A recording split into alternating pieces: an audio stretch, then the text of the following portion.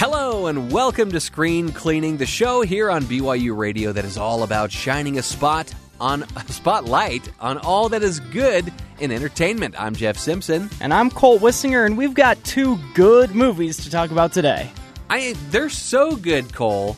I mean, if we wanted to use a sports term here, I think we might even mention a Hall of Fame. Yeah, this is our second edition of the Screen Cleaning Hall of Fame. I'm so glad to bring that little sound effect back. It's regal.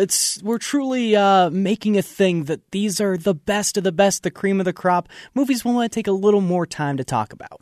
And I will say that even though these are in the Hall of Fame, they're not necessarily movies that you would think that is the greatest movie ever made, right? But for some reason, they're significant to me, they're significant to you. And so we want to, like you said, take some extra time talking about And them. we try to make sure that they're not the movies we mention every single day. I think it's an assumption on Screen Cleaning that The Princess Bride or The Dark Knight would also be in the Hall of Fame. Sure. But we talk about them every chance we get. These are ones that we love, that we haven't had an excuse to gush over. And so we made a whole show just to do that. And if you want to look up our past Hall of Fame episode, you can download the podcast. Just Google Screen Cleaning Podcast, and you'll have access to all of our past shows.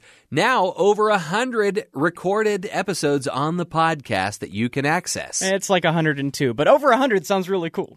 Well, I mean, but then, we used to be on the Matt Townsend show, and so we had episodes there, too. We've been at this for a while. Those have been lost in the annals of... The Library of Alexandria just sunk into the sands, and Yeah. Something. But on the last Hall of Fame episode that we had, I selected Lars and the Real Girl. And mine was Spider-Man 2, the Sam Raimi one, not Amazing Spider-Man 2 or Spider-Man Far From Home, the MCU Spider-Man 2, the official Spider-Man 2. And mine was Lars and the Real Girl, the one starring Ryan Gosling. As opposed to the other Lars. The other one, yeah, right. And this time, those ones seemed a little bit random when you put them together, right? Spider-Man 2, Lars and the Real Girl. But I would think that we've got a pretty strong through line between the two films that we're going to talk about today. I think they're both about hope, rooting for the underdog, and they just leave you with a warm, fuzzy feeling.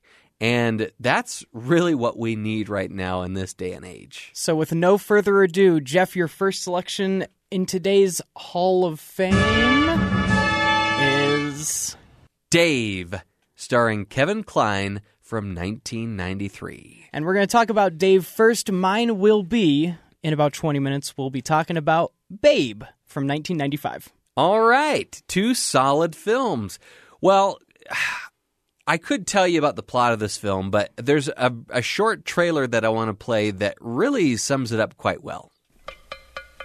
Hail to the chief, he's the one we all say hail to. Dave Kovic was an ordinary guy. Mr. Cole, your government needs your help.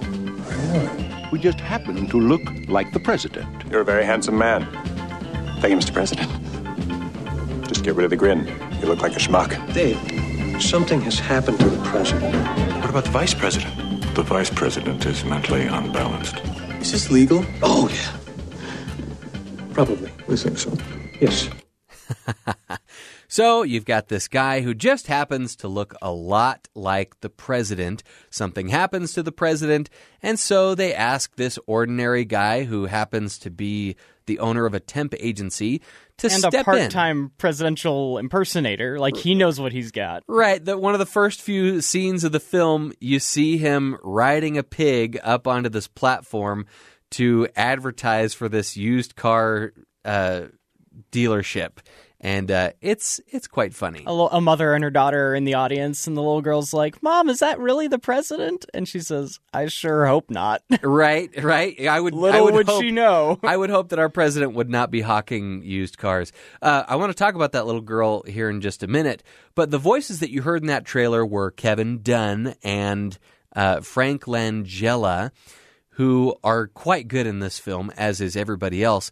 And then you also heard the voice of Kevin Kline and, of course, Kevin Kline.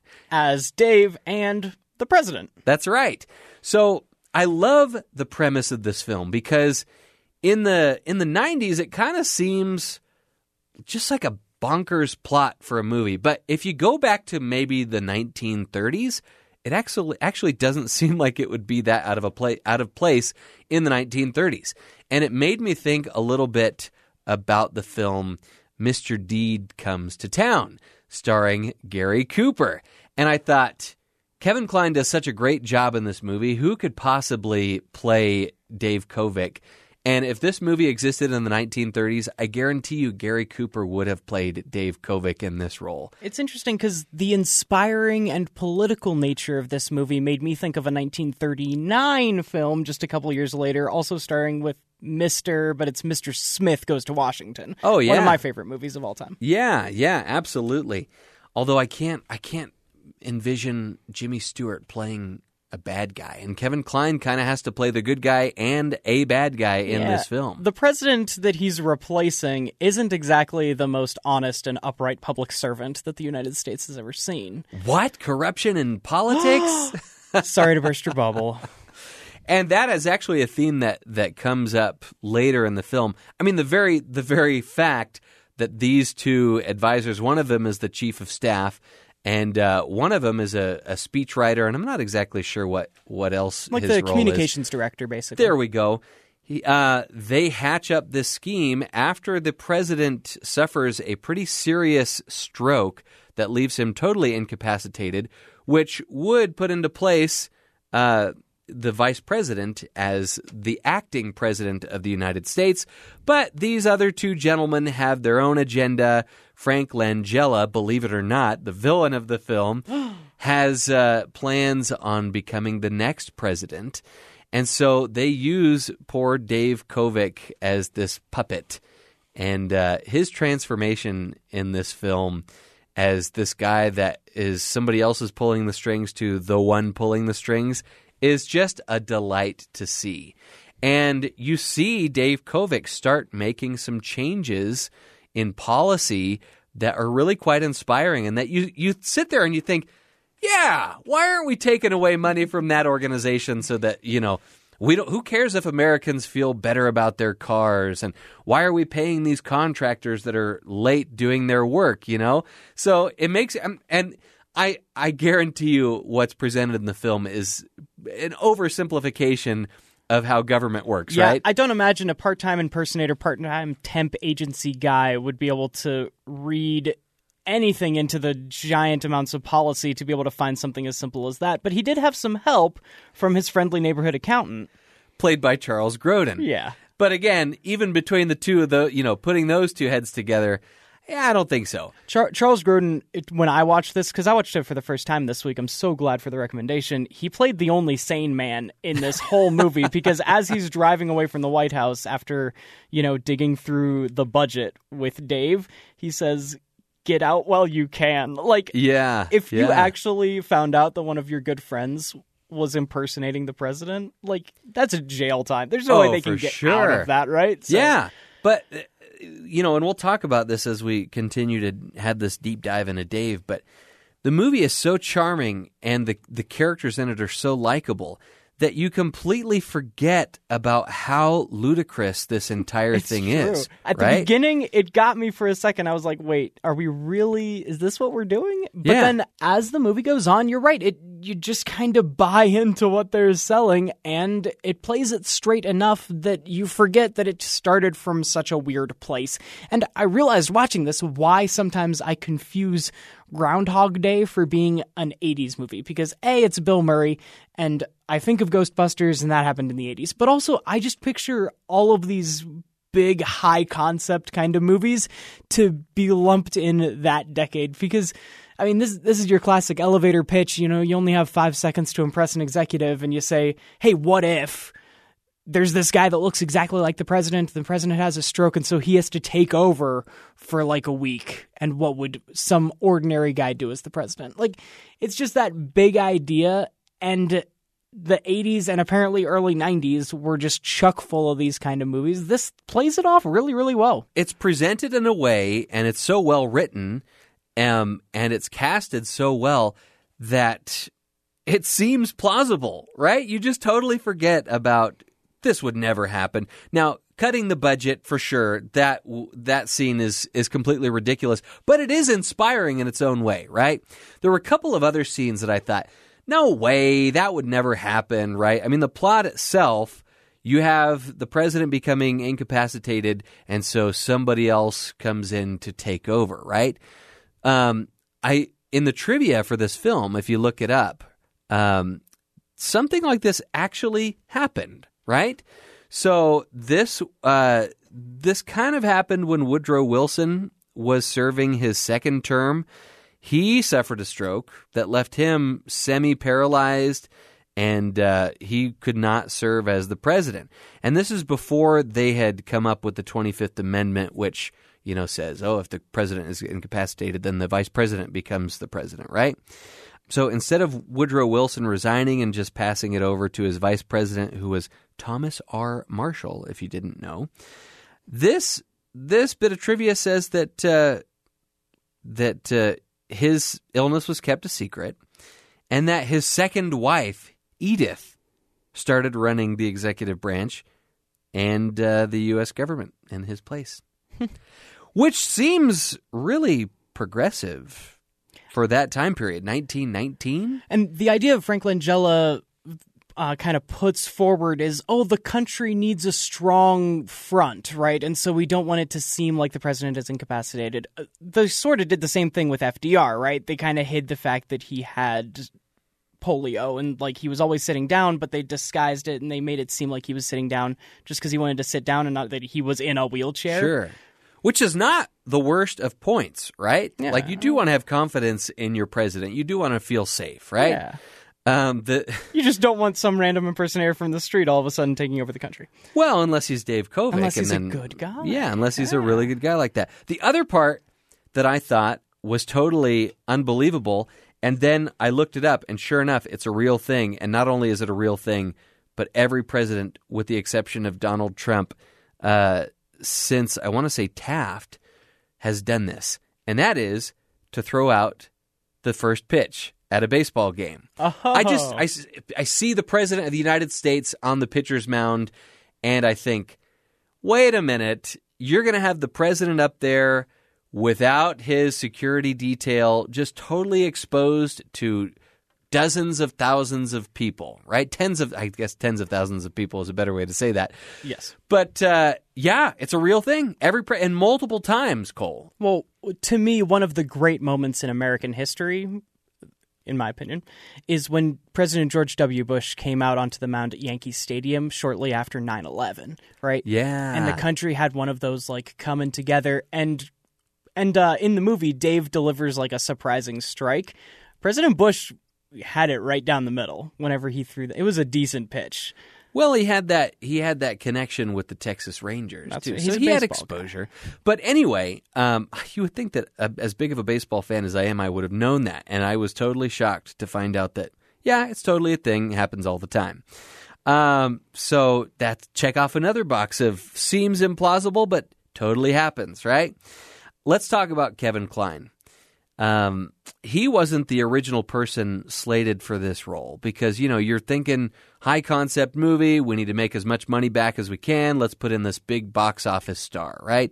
So they were thinking Warren Beatty. They were thinking Kevin Costner. Which, by the way, Warren Beatty was an interesting one because one of the movies this reminded me of as I was watching it was Heaven Can Wait, because Warren Beatty is trying to impersonate someone else, and it's sort of believable that all of a sudden that person had a big personality change, but it's because someone entirely different is doing those things. Yeah, and Charles Grodin also in that movie Heaven Can Wait. So Kevin Kline is such an inspired choice for this film because he's really good at playing the jerk when he needs to be the president of the United States, but he's also really good at playing a decent, kind guy that you just really root for, and he's so likable. And he's the owner of a temp agency, and so you can really see him in this role as somebody that doesn't feel successful until he's found somebody a job. Right, and the feeling that he gets finding somebody a job, and it's like, that's the kind of president we want, where they can't sleep at night until they've spent hours and all of these resources trying to save $650 million so that these homeless shelters can get the funding that they need. Right? It's so inspiring, and he's so great in it. There are so many of these lines that he delivers in the film that you just have to, you have to believe that he improvises, right? And his reactions are so genuine. There are several moments in the film when he's caught off guard. For instance, at the beginning of the film, when the Secret Service just happens to be waiting for him in his house while he's breaking out into Oklahoma. And he's just so great in this film. The casting all the way down the line is just fantastic. Klein's performance, I got a little taste of Robin Williams at times. Whenever he would go into like just jokey impersonations, and when he does his slightly deeper presidential voice as opposed to normal Kevin Kline talking, he went back and forth, and his facial expressions are amazing. Really, I could not imagine anyone else. This is one of the only Kevin Kline movies I've ever seen, but I couldn't imagine anyone else doing Dave. Right. Sigourney Weaver is also fantastic as the First Lady. She's sporting her fresh off of Aliens 3 do. The hair's finally starting to grow back. And she's just really good at being stern and fed up with her husband's, who she thinks is her husband's shenanigans, right? And then as she starts to see some of the inspiring and important changes that Dave Kovic is making as the president, she really starts to warm up to him. She doesn't buy that he's the president, and that comes into play later. And they just play really well off of each other, whether or not they like each other or whether or not they don't like each other. Frank Langella, he is good as a villain. Just that tall, commanding presence that he has and that terrifying voice. Like, he's got those eyes that when he stares at you, it's just, you get the chills down your spine. And he's such a great villain in this. Even the cameos in this film, and even the kid casting, the kids that were cast in this film do a fantastic job. That little girl that you referenced at the beginning, that was the director's daughter. And the director, who we'll talk about here in just a second, has a knack for casting his children in films. He had a son that showed up in this movie as well. Sure.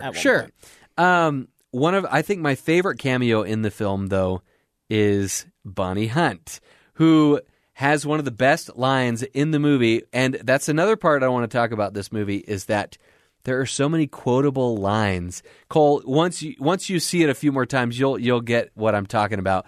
But the line that she has, she is the White House tour guide, and she's trying to get these people to follow her, but also remain friendly. And so she'll say, we're walking, and we're stopping. And we quoted that all the time growing up.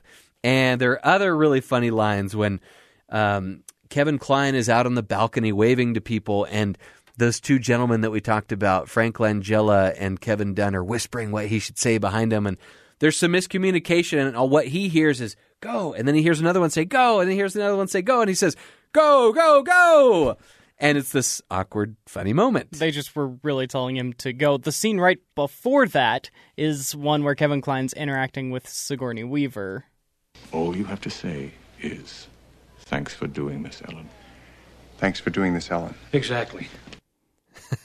As he's training to fool what's supposed to be his wife, they're kind of giving him pointers. Yeah, there's another scene where he is at a factory and he puts his arms in these mechanical arms that will mimic what his arms do. And so the arms have this really wide reach. And so he puts out his arms and he says, I once caught a fish this big. And then we also used to quote the interchange between Dave Kovic and his bodyguard, the head of his security, played by Ving Rhames, who is also very good at being stern in this film. And he said, was the president's relationship with his wife always like this? And he says, I can't say. You don't know, or you can't say? I can't say. We used to quote that all the time, too. Let's talk about the director, Ivan Reitman. Fresh off of the success of Ghostbusters and Ghostbusters 2, also starring in both of those cases Sigourney Weaver. And yeah, he uses his daughter in a cameo. He uses his son. He also uses Future director Jason Reitman. Jason Reitman, who also, who tells off the Ghostbusters in Ghostbusters 2 in a cameo there too. But this is one of his better films. I think, in my mind, this is kind of where Ivan Reitman's career peaked, is Dave. And I don't know, this may be my favorite Ivan Reitman movie, even more so than Ghostbusters. It's just so charming. The writer of this film is Gary Ross, who actually worked on a few political campaigns. He worked on Ted Kennedy's presidential campaign, and he consulted on both Michael Dukakis's presidential campaign and Bill Clinton's presidential campaign. There's a winner. Yeah, and so obviously somebody that has hung around with politicians and knows kind of a lot of the ins and outs of politics, and it really shows in this movie. There are lots of scenes in this movie where you get to see real-life politicians and real-life reporters and people that are critics of politics. And I also read, and it shows in the movie too, that Ivan Reitman kind of just would let these real-life politicians in on what the essence of the scene is about, and then he would just say, do your thing. So that scene with the McLaughlin group where they're kind of sitting around having that round table chat, that was just improvised based on what he told them the scene needed to have. Larry King also shows up. Oh, yeah. Yeah. So Gary Ross, not only was he into politics before he started doing screenwriting, Cole, he wrote the screenplay for Big. He hung around this movie set because he was also interested in directing. So he wrote and directed Pleasantville. He wrote and directed Seabiscuit. Whoa. And then he went on to do The Hunger Games and Ocean's 8. So I can't really reconcile those. But somebody that has 4 Academy Award nominations under his belt. And this was his first one. And boy, was it deserved, because the screenplay is just so charming. And it's presented in a way that, even though it's so ridiculous, it seems like it could happen. Right, Cole? I got to say, though, that Kevin Kline as Dave Kovic pretending to be the President of the United States, it's so inspiring and so heartwarming that he would certainly be in contention as one of the greatest movie presidents we've ever had or will ever had. And gosh, I really hope that we can have more movie presidents and even real-life presidents as good as Dave Kovic was in the movie Dave. Yeah. As we did last time on the Screen Cleaning Hall of Fame. You're just going to play that as much as you can, every right? chance I Okay. get. All I right. also bring a couple of my favorite quotes after rewatching or watching these movies, and so I have a few written down. We already played a little piece from... Thanks for doing this, Ellen. But there was also a voiceover that says, "The president continues to be briefed on matters of national importance," and you flash to Frank Langella and Kevin Dodd, like, teaching him what Congress is and how there are 2 branches. There's the House and there's the Senate. And Yeah. that's the matter of national importance. A cop pulls him and Sigourney Weaver over when they're trying to, like, run away for a little bit, but they end up going back, and they pretend to be impersonators, even though she's actually her and he isn't actually him. And the cop kind of pats him on the back and says, "You're very good at this, but she needs a lot of work." And Dave says, "Yeah, she's new at this." And then The other cop, by the way, is Gary Ross, the screenwriter. there you go. And Yeah. yeah, he likes that cameo. And then finally, the serious quote, really, of the movie belongs to Ving Rhames. Take care. Dave?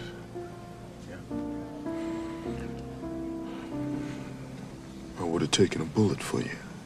Calling back to a scene that they had in the kitchen earlier on when he's explaining what the Secret Service does.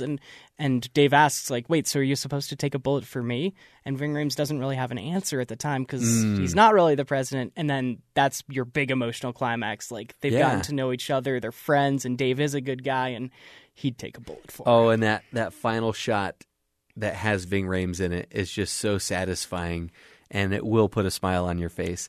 If you haven't seen Dave already, you've got to watch it. There were a couple of moments where my kids came in that I wish they hadn't, or that I could have fast-forwarded, so just be aware of that. It is PG-13. There isn't a ton of language in it, though. Just a couple of sexual situations that need to be fast-forwarded if you've got little ones in the room. It's also a bit of a rom-com, right? Dave Yeah. and Sigourney Weaver kind of fall in love. Yeah, and so for all those reasons, you got to watch Dave. And when we return here on Screen Cleaning, Cole Wissinger is going to tell us why we need to go back and watch the 1995 film Babe. That's up next on Screen Cleaning.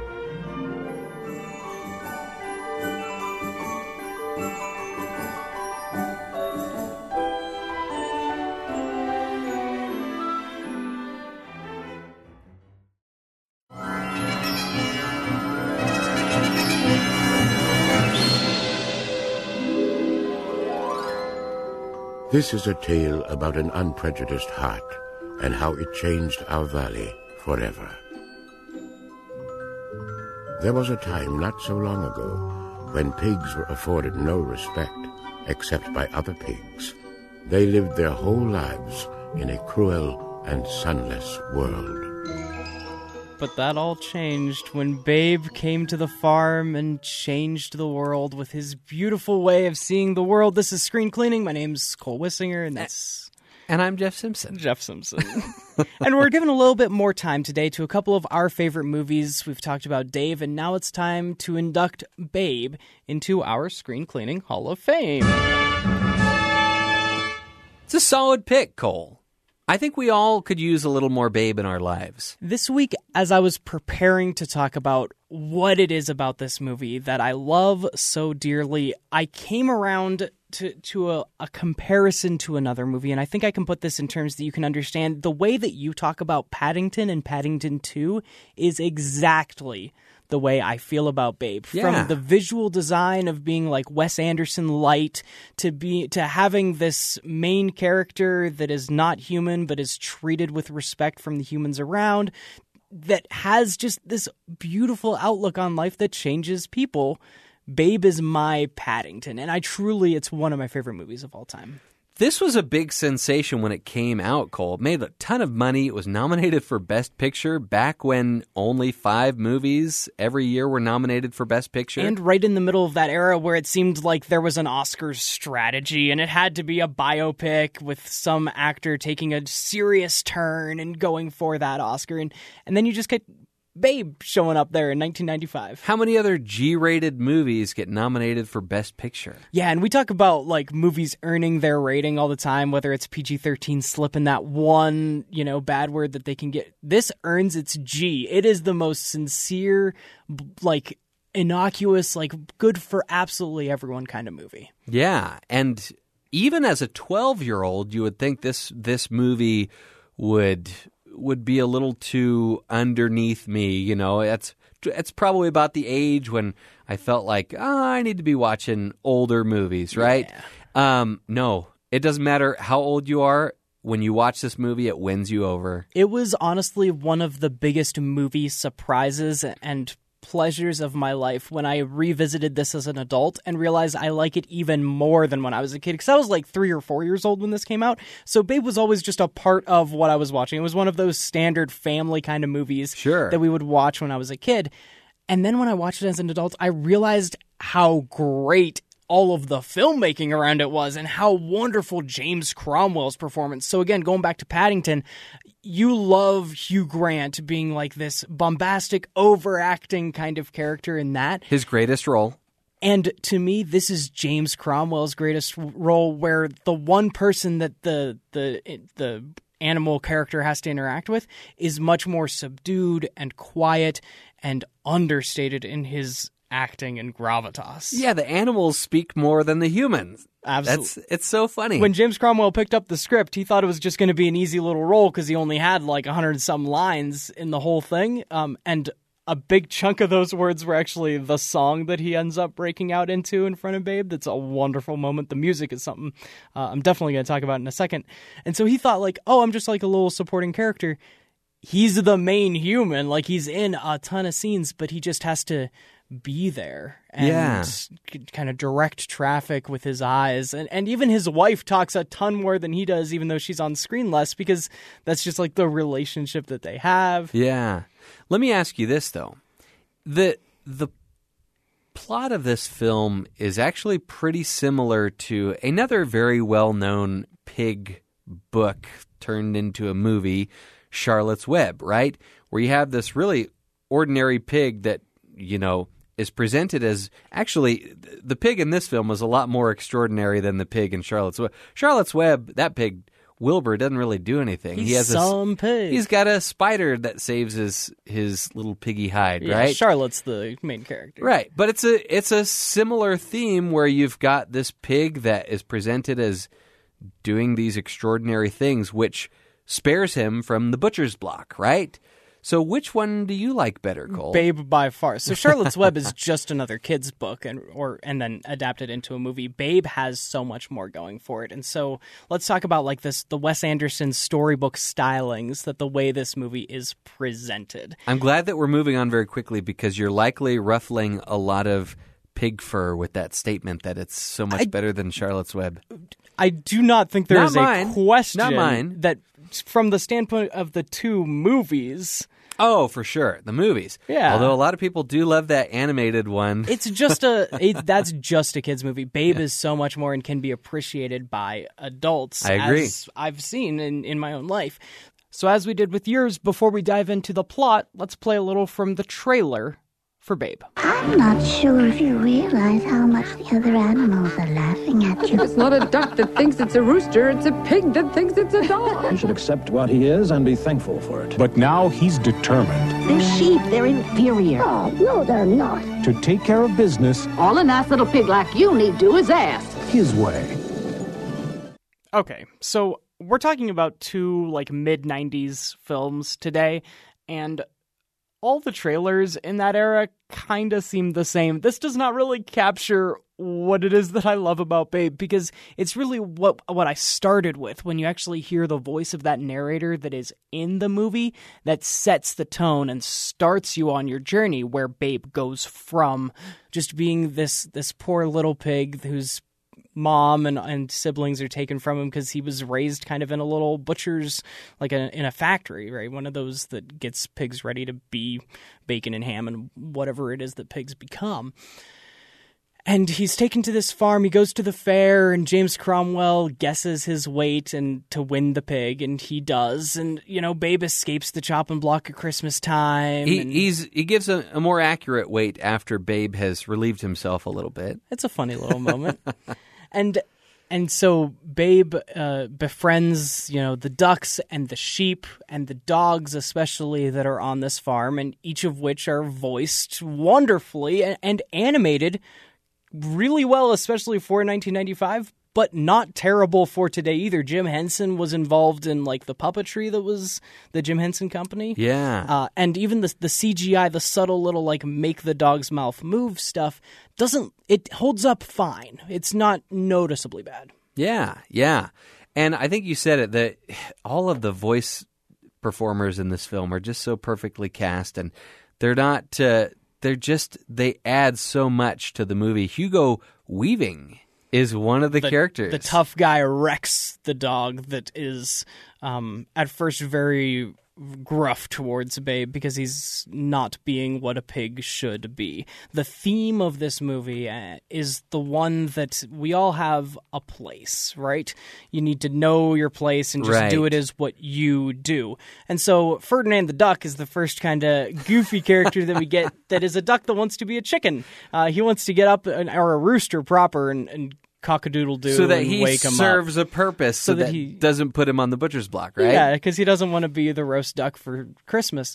So he's trying to branch out, and he's kind of ridiculous and goofy in the way that he's doing it, but Babe is just this sweet, innocent little pig that doesn't know better. He doesn't know that he's not supposed to go in the house or do the things that dogs are doing, or befriend the sheep, as opposed to, the dogs have this very old school way of viewing, they're the wolves and the sheep are the sheep, and you have to scare them into running them around, because the ultimate plot of this movie takes Babe into being a sheep pig, a sheepdog, a sheep herder, in the national sheep herding competition. And he doesn't do it by growling at him and being mean to him and trying to bite him. He reasons with them. He talks to the sheep. Yeah, and that same theme carries over onto the human side too, right? Where James Cromwell is dealing with these very same issues of that's not what a pig should be. I should not be leading this pig to, herd these sheep. And I think another great theme of this movie, in addition to, don't just fit the mold that everybody else creates for you, but it's also to stand up to opposition and to just be courageous and brave, no matter who laughs at you or no matter who tells you how horrible how horribly you're going to fail. Yeah, right? Or weird or whatever you are for doing it. James Cromwell gets a bee under his bonnet that this pig can herd sheep, and no matter who tells him that it's dumb for him to try, he tries, and it works out. He's so dignified in this role. He's amazing. And it probably helps that he's so tall and his presence is so commanding. But one of the most charming scenes in the film has got to be in probably the most you hear come out of James Cromwell's mouth is when he's trying to get Babe to drink some milk from a bottle, and he just starts singing him a little lullaby. And he gets a little carried away and dances. And so let's start talking about the music here, Jeffrey, because the music also makes this movie. It starts off, you hear that storybook whimsy, and there's one of the songs that plays throughout is kind of this light and airy. And again, this just made me think of almost a Tim Burton movie, like a Danny Elfman sort of bouncy, that sort of score. And it underlines the storybook element of this as we go from chapter to chapter in this pig's life. But then the song that, of course, James Cromwell is singing is a version of Organ Symphony No. 5 that's got words to it. But the main fanfare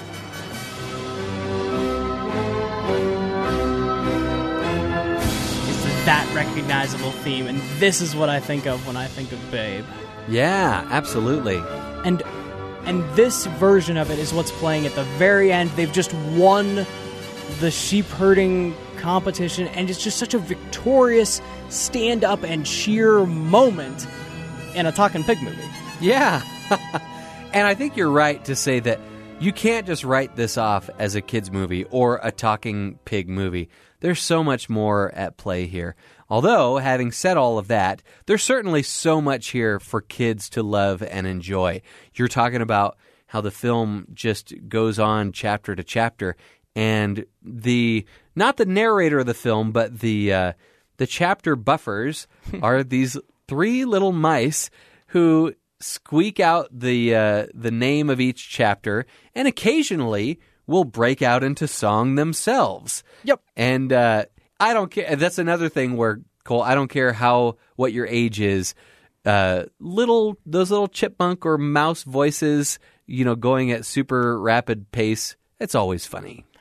So, okay, let me get this off my chest really quick, because I talked about high concepts when we talked about Dave, and I slipped. It's so easy to do, but just referring to this as the Talking Pig movie. Unfortunately, Babe was very successful. I think if it had flown under the radar a little bit, it'd be easier to look back with a lot of nostalgia. But because it was nominated for Best Picture and because it made a ton at the box office, because it's a really good movie, when people talked about it for Best Picture, it was just the Talking Pig movie that was G-rated, that went against all of these actual juggernauts that people thought were more deserving of that accolade. And that's a fall that some of these high concepts fall into. The Shape of Water, which was my favorite movie up for the Oscar a few years ago, was just the weird fish monster movie. And, Birdman a few years before that and 1917 just last year were just the one take movie. Just because you implement a shtick, just because there's a way to simplify it, doesn't mean it wasn't a really cool thing to do in the movie. I would have much rather this be known as the really whimsical storybooky movie with farm animals. And they use that storybook. You also just mentioned like the little chapter titles, and my favorite version of humor is where either what you see and what you hear are totally different things, or you see something and then you hear exactly that. And so every chapter title will be something like, pigs are definitely stupid, in those like mice voices. And then during the course of the chapter, one of the characters will say exactly the chapter title. Not as stupid as sheep, mind you, but pigs are definitely stupid. Excuse me. No, we're not. Good heavens. Who are you? I'm a large white. Yes, that's your breed, dear. What's your name? I don't know. Well, what did your mother call you to tell you apart from your brothers and sisters? Our mom called us all the same. And what was that, dear? She called us all Babe. That's Babe talking to the nice female dog that would eventually fill like a motherly role for him, where you can tell like all the animals on this farm just kind of feel one way, right? Things are the way that they are. And Babe just kind of innocently pops up like, no, we're not. And it takes everyone off guard. And the way he just approaches life is so fresh and inspiring. By the way, the voice of Babe is Christine Cavanaugh, and you might recognize her as Chucky from Rugrats. She was also on Darkwing Duck. No, those are older shows, granted. I mean, in the 90s, that was a pretty murder's row of awesomeness. Oh, yeah, absolutely. And I'm surprised we haven't made the connection to Mad Max, Cole. Yeah, so this was filmed in Australia, and George Miller was indeed a producer. There was a little bit of friction, apparently, between George Miller and Chris Noonan, the director, where Miller felt like he presented this concept like ready-made, and Noonan just kind of had to shoot it, and Noonan felt like his role kept being underplayed, like he brought a lot to this movie.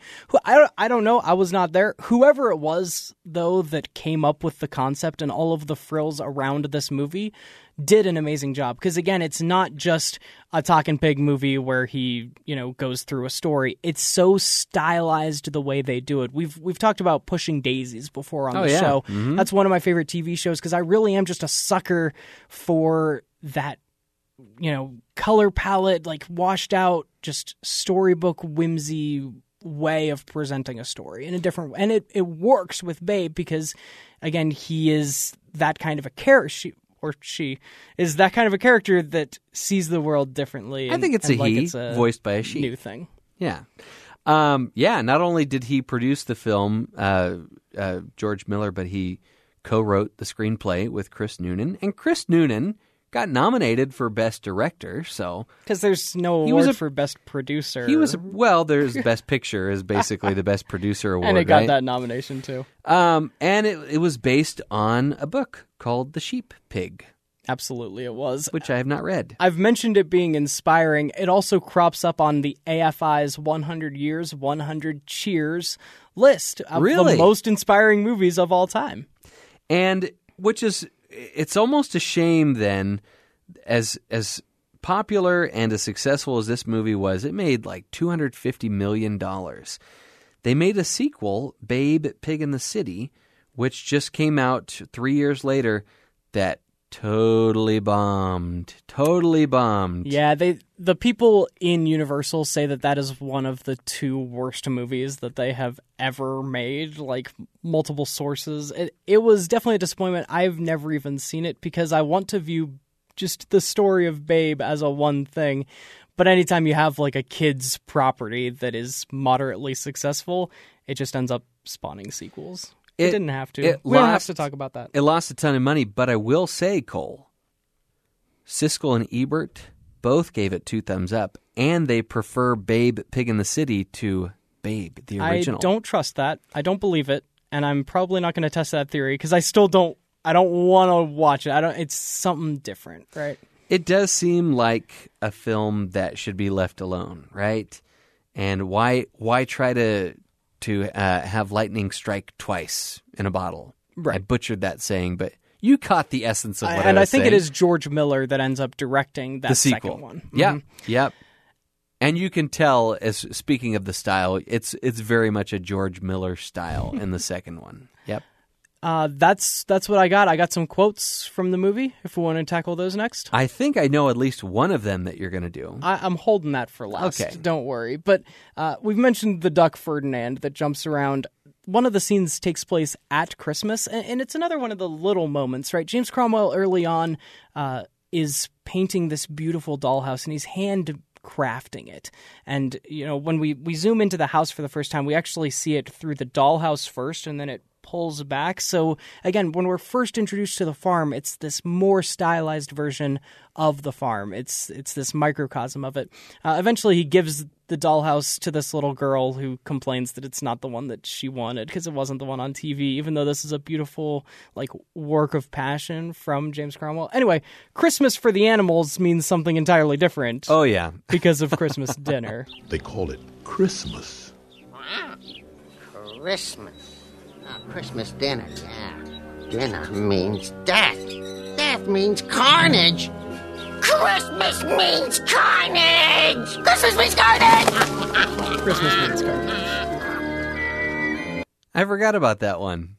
The narrator often gives really poignant observations throughout the whole story, and one of my other favorite quotes is as Farmer Hoggett is holding Babe for the first time, right after he relieves himself to, lose a couple ounces on the guess your weight of the pig scene, the narrator just looks at him, the camera pans back and forth saying something passed at that time between the farmer and the pig, where they realized that they were in for something bigger. And that's setting up their story, their relationship. Yeah. As Farmer Hoggett learns something new about himself and everyone that he interacts with. And then, of course, if we're talking about James Cromwell quotes from this movie, the one that we have to end on, and the one that is just the perfect encapsulation of him as a character and he and the pig's relationship, is his affirmation of Babe. It's the quote that you've been waiting for, and so that's how we end our conversation about Babe. When we come back, we will be putting a final wrap on both Dave and Babe,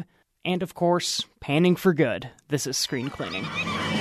And though every single human in the stands or in the commentary boxes was at a complete loss for words, the man who in his life had uttered fewer words than any of them knew exactly what to say. That'll do, pig. That'll do.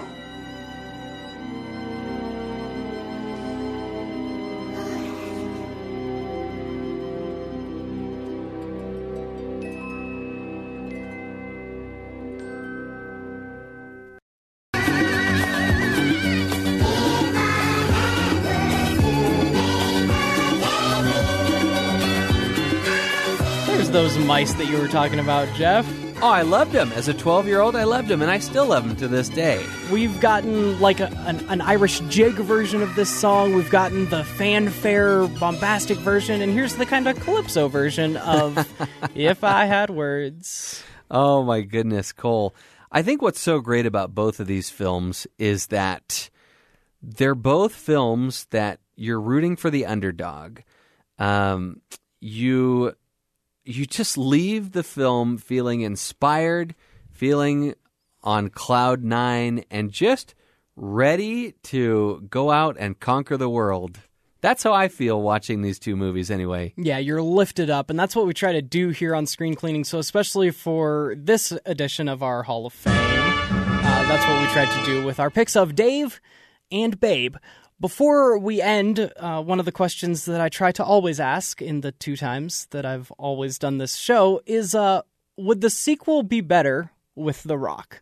Jeff, would you like to see, and you spoiled my thunder mentioning Babe, Pig in the City, a movie that I haven't seen nor have any desire to, but maybe if it had The Rock, would I?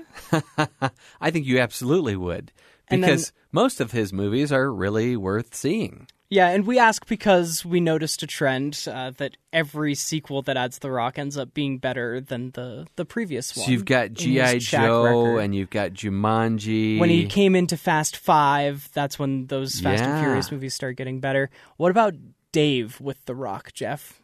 Do you think you'd like that one? I think I would. I think he could pull it off. He's likable. He's certainly got the likable factor to him. And I think based on his wrestling career, he could play kind of a bad boy or the bad guy side of the president of the United States. And on Saturday Night Live, we've seen him as the president, kind of, because in a spoof, when Barack Obama gets angry, he becomes The Rock Obama.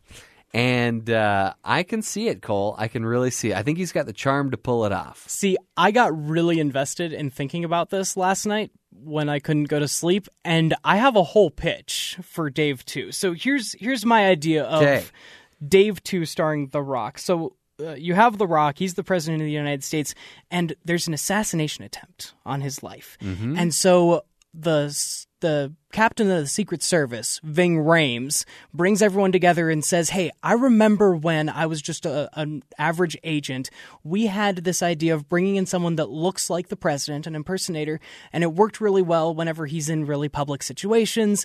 You know, maybe we hide the real president and have this impersonator. So they bring in a bunch of The Rock impersonators, and you have that scene where they're at a desk and everyone, quick comes in, kind of like a Mystery Men or Deadpool 2, where they're all auditioning for it. One of the Rock impersonators is going to be Vin Diesel, just because I know they have beef, and I think that would be hilarious. And so eventually they all go through, and then they kind of look down the line, and man, they're all disappointed. No one really is perfect for it yet. And then the little intern at the end of the table says, but wait, there's one more candidate. And in walks Kevin Hart, who just starts quoting a line from probably Central Intelligence or some other movie that they were both in, just exactly like Kevin Hart would, not trying to be The Rock at all. And some generic bad guy, a Ben Mendelsohn or Walton Goggins or something, stands up and starts clapping. Is like, that's our impersonator. And everyone else looks at him like he's crazy, because he is. And Kevin Hart looks nothing like The Rock, because that's always hilarious when there's one really big guy and one really small guy. Turns out it's that bad guy that's been trying to kill the president, and so his plan is to kind of insert this wild card, character. Eventually, Kevin Hart and The Rock, like they always do, they become best friends and they develop a great relationship. There's another attempt on The Rock's life, and this time they get him. And they're like, oh, we need a blood transfusion. He's losing a lot of blood. It turns out Kevin Hart is an acceptable donor. They were brothers the whole time. And the big twist, not only do you have a sequel to one Ivan Reitman film, Dave, you have a remake of Twins, another Ivan Reitman movie. This is Dave 2, A Second Term, starring The Rock and Kevin Hart. Cole, you've really given this some thought.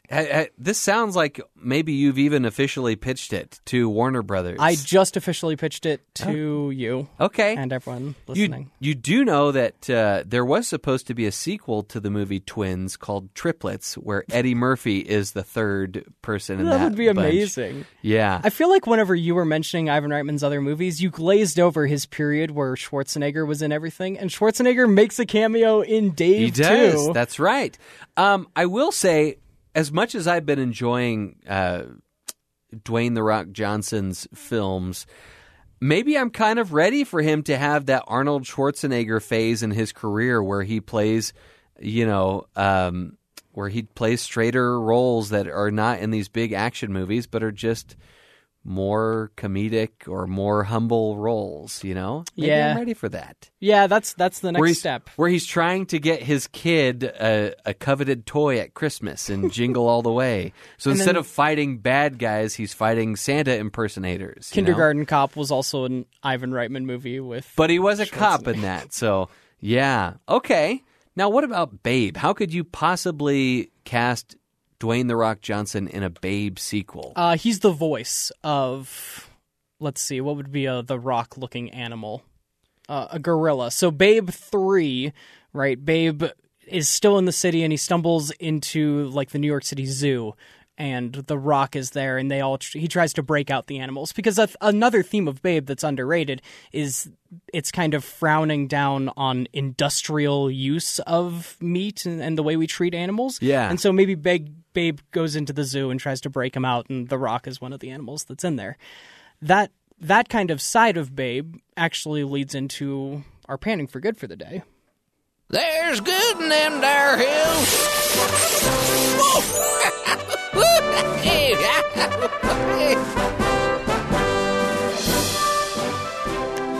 During the filming of Babe, James Cromwell became a vegetarian because he felt like he couldn't honestly portray this character without having that respect in real life for the meat that animals have provided, and just the weird and really dirty way that like the industrial complex provides meat. You know, as a farmer, he's doing it mostly the right way, like in the character. And as someone who grew up on a couple farms myself, like both my grandparents owned farms, I love thinking it more that way. Like when we would have deer or meat or cows like back home, I knew who those were and I knew it was treated ethically like up until that point.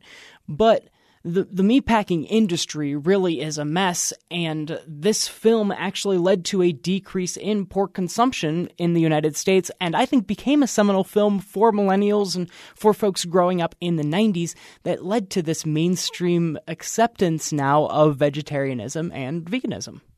Well, Cole, as we wrap up the show here today, I've just got 3 words to say to you. That'll do, pig. That'll do. Perfect. This is another edition of our Screen Cleaning Hall of Fame. We hope to have another one for you shortly. I love doing this. I love taking a little more time on movies that we don't spend enough time on. So the first time around, it was superheroes and dolls, and the second time around, it's presidents and pigs. Presidents and inspiring pigs. Who knows what the next edition of our Screen Cleaning Hall of Fame will contain. But as you know, we are here each and every Saturday on BYU Radio. Don't forget to download the Screen Cleaning Podcast. Just Google Screen Cleaning Podcast, and you'll instantly have access to over 100 episodes. Go back and listen to every single one of our shows. Cole, I think I'm going to go home and watch me some Babe.